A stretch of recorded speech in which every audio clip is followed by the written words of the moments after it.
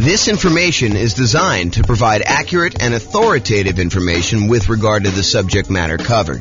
It is offered with the understanding that the presenters are not engaged in rendering legal, accounting, or other professional services. If legal advice or other expert advice is required, the services of a competent professional should be sought. Welcome to the Elizabeth Real Estate Investing and Real Estate Financial Planning podcast.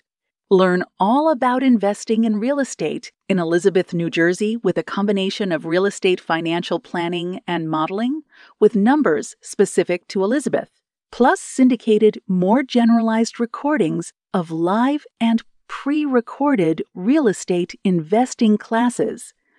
Not all of them specific to Elizabeth.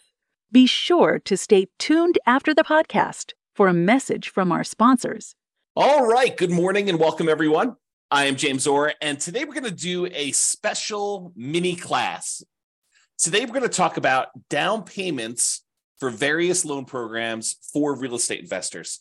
And so we're not going to cover like a wide range of financing. I've done 2-hour, 4-hour classes before on all the different things about financing and how they all work. But today we're really going to focus in on just the down payment part of it. And there's a lot more to know, and there's a lot more we're going to cover in future classes. However, today is just about down payments. So let's jump right in. So before I get too deep into the down payments, I want to tell you that these programs change over time. It wasn't that long ago that we used to have a 1% down conventional loan program that a lot of nomads or house hackers would use for stuff, but that has since gone away. And by the time you listen to this, because recordings kind of are a snapshot in time, and in the future, you may run into something that's completely different, you should always check with your lender to see what the latest options are available to you. So I'm going to cover what it is as of today, and this is March 10th of 2023, but realize this is a really good overview of the different kind of loan programs and what the down payments are. However, you should always check with your lender to find out what the latest stuff is and to make sure that the ones we're telling you about are still available in their current form, and find out what else is available, what has changed since this date. So make sure you check with the lender to find out what the loan program is, and that'll help you a lot. Okay. So a lot of what I'm going to be covering here on the next slides, one slide is going to go over all the different down payments, but a lot of what I'm going to cover on the next slide, we're talking about the minimum down payment you could use if you wanted to get that loan program. So we'll talk about, FHA being a 3.5% down loan program. However, you could decide, and in many cases, you should decide, because it will be advantageous to you to put more down when you get certain loan programs. And we're going to do an entire class on this idea in the future, and I'll show you how the returns change and the characteristics of risk change based on how much you put down on a particular loan. But today, for the sake of this particular class, we are focused only in on the down payment, and specifically the minimum down payment you could put down in order to get these particular loan programs. Okay, this is it. This is the whole thing. Okay, so these are the different down payment programs, different loan programs, and the different down payments that they require. And I broke them into kind of like two major categories. I call one category the owner-occupant category, and the other one the non-owner-occupant category. And you might be thinking to yourself, James, I thought the name of this class was something like real estate investor with down payments for various loan programs for real estate investors. So why are you even talking about owner-occupant loans? Well, the reason I'm talking about owner-occupant loans is there are strategies that a lot of real estate investors use where they get owner-occupant loans. They opt to move into the property as part of their real estate investing strategy. So, for example, some people want to do house hacking. They want to buy a property where they rent out a part of the property to someone else. The most common example of this is imagine buying a duplex. When you buy a duplex, you move into one part of the duplex in many cases, and then you rent out the other side. I think the dream for a lot of house hackers is to go buy like a fourplex where they could rent out the 3 other units, they could live in one, and the rents from the 3 other units will cover all of their payments on the entire thing, so that they're living for free. I think that's a dream of a lot of house hackers. So some of these owner-occupant loan programs could be used for house hackers or nomads. Nomads, if you remember, are people that buy a property as an owner-occupant. They get owner-occupant financing, sometimes nothing down financing, sometimes very low down payment financing. They move into the property for a year, at least a year. And why is it a year? It's a requirement of the lender in most cases. So the lender's going to say to you, hey, listen, we'll give you this owner-occupant financing, this really good, desirable owner-occupant rate, which is usually better than the investor rate. And we'll allow you to put less down in order to buy this property. But we require that you move into the property within 60 days and that you remain in the property for a full year. After the year, you can move out and convert it to a rental if you want to. But for the first year, you need to be living in that property.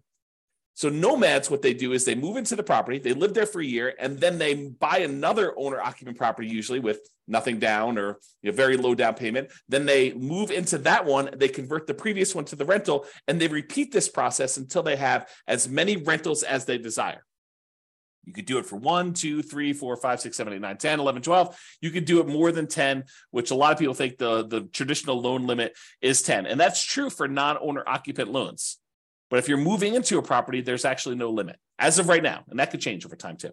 Okay. So why am I covering owner occupant loans? Primarily for people doing the nomad strategy or house hacking strategy, where you're actually either moving into the property, living there, and then sequentially parlaying that property into the next one, to the next one, to the next one, until you get as many rentals as you want. Or house hackers who are buying properties like duplexes, triplexes, fourplexes, or even single family homes where they're renting out part of the property, like getting roommates as an example. Okay. So owner occupants, that's where we're covering that. And the non-owner occupant, it should be obvious. That's real estate investors. That's traditional real estate investing. Okay.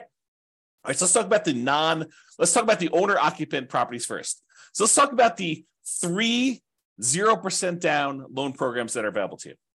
Okay. And you might be saying 3? I only thought I knew about 2.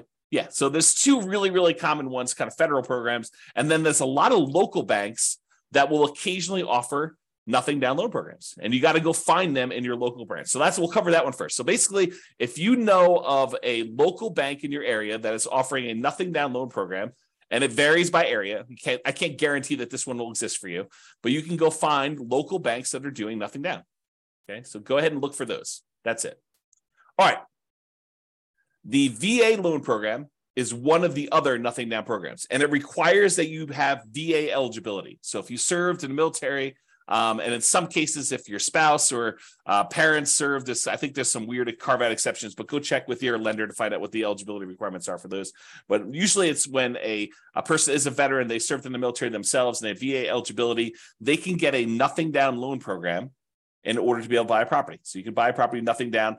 I'm not really covering PMI, but if I think about it here while I'm doing it, I'll sort of mention it. So VA technically doesn't have PMI. They have what's called a funding fee instead. Basically, instead of paying a big lump sum private mortgage insurance payment upfront to kind of cover the lender, in that case, VA charges a upfront fee in order to protect the lender who is guaranteeing the loan. So the Veterans Administration who is guaranteeing the loan for the individual lender doing the VA loan. Okay, so basically it's a nothing down loan. It does require a funding fee. You can finance that funding fee instead of having PMI. The other nothing down loan program is the USDA loan program. That's the U.S. Department of Agriculture program. It is designed primarily for low income borrowers buying in rural areas. So are you going to be able to buy this usually in like a big city? No, probably not. But if you move to the outskirts of the city, you may find areas that are USDA eligible. And if you meet these certain income requirements, you may be able to get those special loans and be able to get a nothing down loan program there. And similarly to VA, technically it's not private mortgage insurance, but there is a upfront funding fee for the USDA loans. And there's also an annual fee for the USDA loans. That's sort of like an equivalent of PMI. Yeah, PMI, we're going to do a whole class on PMI, but PMI, the basic version is it's insurance that you as the buyer of the property pay to protect the lender in case you default. The lender would prefer that you put 20% down, but they say to you, hey, look, okay, I would prefer you put 20% down, but if you're not going to put 20% down, I would still consider making you this loan, but I want some protection in case you default, in case you don't pay, that if I have to go foreclose, and I'm going to get all my money back. So what we'll do is we'll have this third party, this private mortgage insurance company that you're going to pay to protect me in case you default. And as long as you do that, I'm okay making you this loan with less down. In some cases, 5%, 3%, 0%, 3.5%. So they'll go and they'll bring in this third party company, third party private mortgage insurance company who will protect them, and you're going to pay for it. for allowing you to put less than 20% down. That's the way to think about it. Okay. So we've covered the VA loan, nothing down loan program. You usually have to be a veteran in order to get that. So it's limited in who can get it. The USDA loan program, which requires rural property, which means that you will need to buy a property in a rural area. And you can look on the USDA website in order to find out which properties are eligible, which areas are eligible for USDA loans, or ask your lender to help you. They can tell you about that too. Or some local banks will have nothing down programs. So those are primarily the three nothing down loan programs. There's some other ones where you can negotiate that. We're going to cover those here in a little bit, but primarily those are the most common sort of nothing down loan programs available to you. Then the next one is conventional financing. Conventional financing is as low as 3% down. So you can get a conventional loan with 3% down. And then the next step up for conventional is usually that 5% down loan program, which is usually a little bit better from a private mortgage insurance rate, usually a little bit better interest rate. But you can go ahead and get either 3% down or 5% down. Sometimes conventional will have these special programs. I was to mention at the beginning that they had a 1% down loan program not that long ago, but I don't think that's available anymore. Check with your lender to see if it's available at the time that you're about to get your loan, but that's something for you to consider as well. And then, of course, they have the 15% down, 10% down, 7% down, 11% down, 20% down, 25% down. You can put different amounts down. It's not like you have to put exactly 3%. Okay. So conventional, as little as 3% down. FHA loans are 3.5% down. And I'll mention this now too. So the two loans that you could use that are sort of the main loans that you could use to owner occupy and be able to buy multifamily properties are VA and FHA. So if you want to buy a duplex or a triplex or a fourplex, you can use VA financing in order to do that. You got to move into one of the units, or FHA financing in order to do that. You got to move into one of the units to do that. But you can use those to buy duplexes, triplexes, fourplexes, and in addition to single family homes with them. Usually can't do that with the USDA loan. Usually can't do that. A lot of the local banks you can't do it with, but check with them. Maybe their program does allow it. And the conventional loans, you can't do that with low down payments like 3%. I believe, and definitely check with your lender because I'm not certain on this one, but I believe the multifamily properties where you're going to own or occupy with conventional, I think those start at either 20 or 25% down. Okay. But again, check with your lender. That's one I'm not sure on. Okay. All right. So we've covered VA, USDA, and your local bank being the nothing down programs. Conventional 3%, 5% are the two most common low down versions of that particular loan program. FHA is 3.5% down. And then we've got two that I'll kind of group together: private loans and creative financing. So private loans is when you're sitting at the Thanksgiving table and you're talking to grandma about how you're buying real estate and how you're getting these loans from banks that are in the 6, 7, 8, 9% range. And she's like, well, I got this CD and the CD's at 2%. Man, I wish I could earn more than 2%. And you say, well, grandma, how about we kind of work together here? You've got $400,000 in your CD. I want to buy a property that's going to need a $400,000 loan, and I'm looking to pay 7%. How about I pay you 4.5%? We'll kind of split the difference somewhere in there, and that would be better for you, and it'd be better for me. Grandma's like, that sounds great. So private loans are individuals who are not in the business of loaning money, and you go and negotiate terms for them loaning you money. It's talking to someone like grandma. So there's a misnomer out there about people going out there and seeking, private funding or something like that. If you're looking for private funding and someone offers that, that's like a service that they offer, that's a hard money loan, right? They're a hard money lender. Okay? They're not really doing private loans. That's sort of like an individual who's not usually in the business. That's how I differentiate them in my head. Some other people may have different definitions, but that's how I differentiate them. A private loan is someone that you go to, that you're asking to make a loan, who's not typically in the business of loaning money. If you're going to someone who's in the business of loaning you money, that's a hard money lender, okay, which we'll cover when we talk about non-owner occupant. So private loans, the amount of down payment you negotiate with grandma is wide open.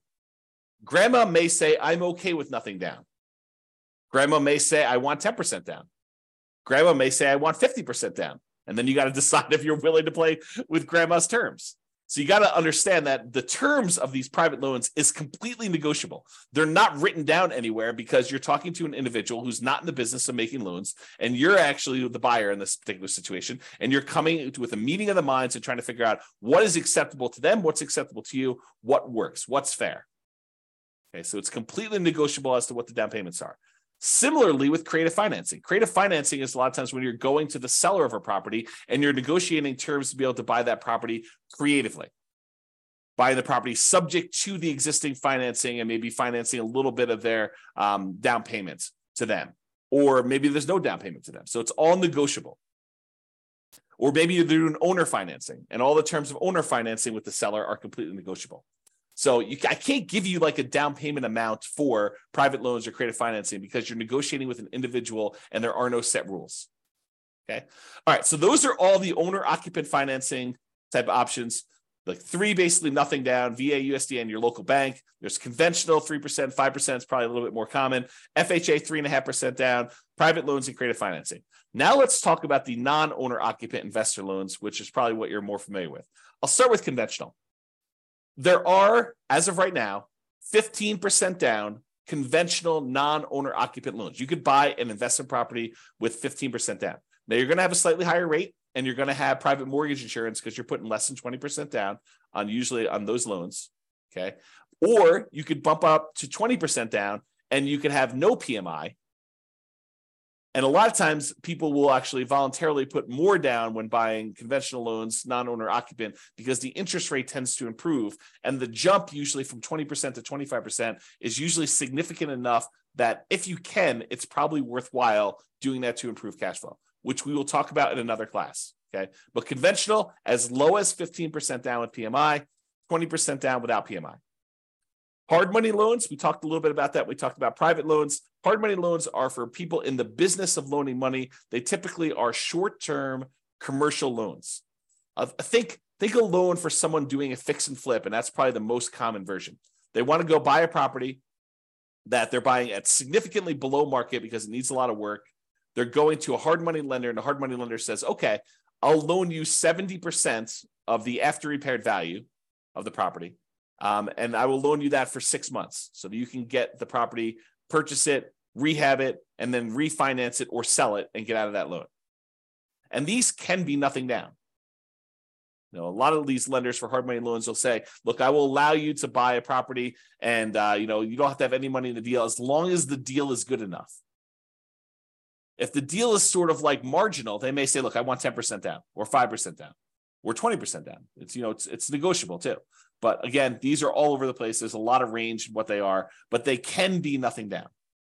And then commercial loans. Commercial loans are usually for purchases where you have 5 units or more.